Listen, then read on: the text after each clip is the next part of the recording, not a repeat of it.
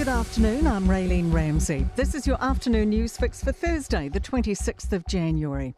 The Prime Minister has acknowledged Auckland had more COVID lockdown days than the rest of the country. Chris Hipkins met for a discussion roundtable with the city's business leaders this morning. He says leftover negative lockdown effects continue to plague the city's economic performance. I'm absolutely committed to working with leaders in Auckland, whether they're business or community leaders, social sector leaders, cultural sector leaders, to make sure that we really get Auckland pumping. Gisborne's mayor is promising an investigation into wood debris after the death of a boy at Waikanae Beach.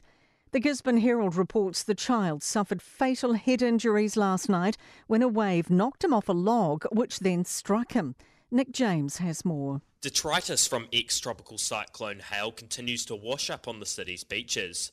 Rahette Stoltz says she's devastated by the tragedy and council will look into where the rubbish is coming from. She says they also support calls for an inquiry into future land use in Tairāwhiti. Greenpeace says support's increasing for regulating dairy. A Horizon research survey for Greenpeace shows 61% of respondents favour regulation to reduce water contamination and greenhouse gas emissions.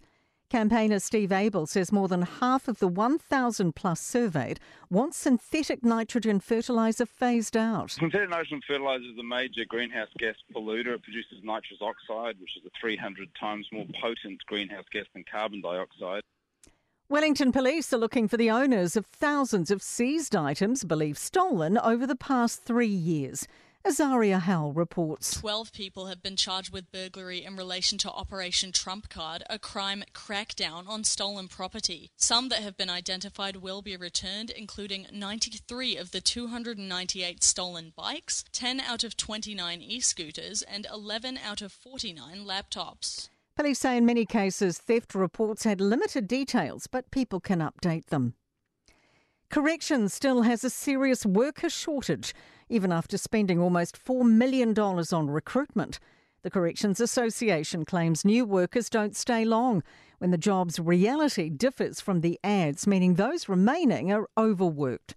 The association's Cliff Hughes says workers end up cutting corners. We just don't have the numbers on the floor, so we're taking shortcuts just to get through the day. We don't do the cell searches that we were supposed to be doing. We don't do the rub downs that we're supposed to be doing. Blocked rivers are making life difficult for native fish.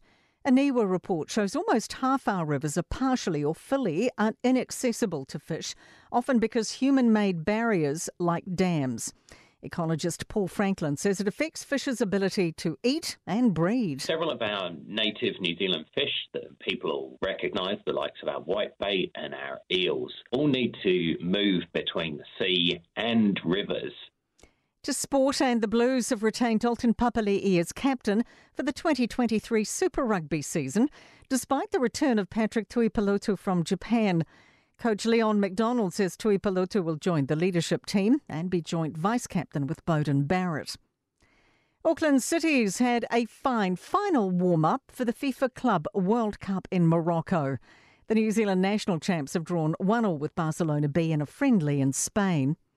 And the country's top female cricketer will receive the Debbie Hockley Medal at the New Zealand Cricket Awards from this year on. I'm Raylene Ramsey. That is your latest news fix, and we'll be back with the next update tomorrow morning from the News Talk ZB newsroom.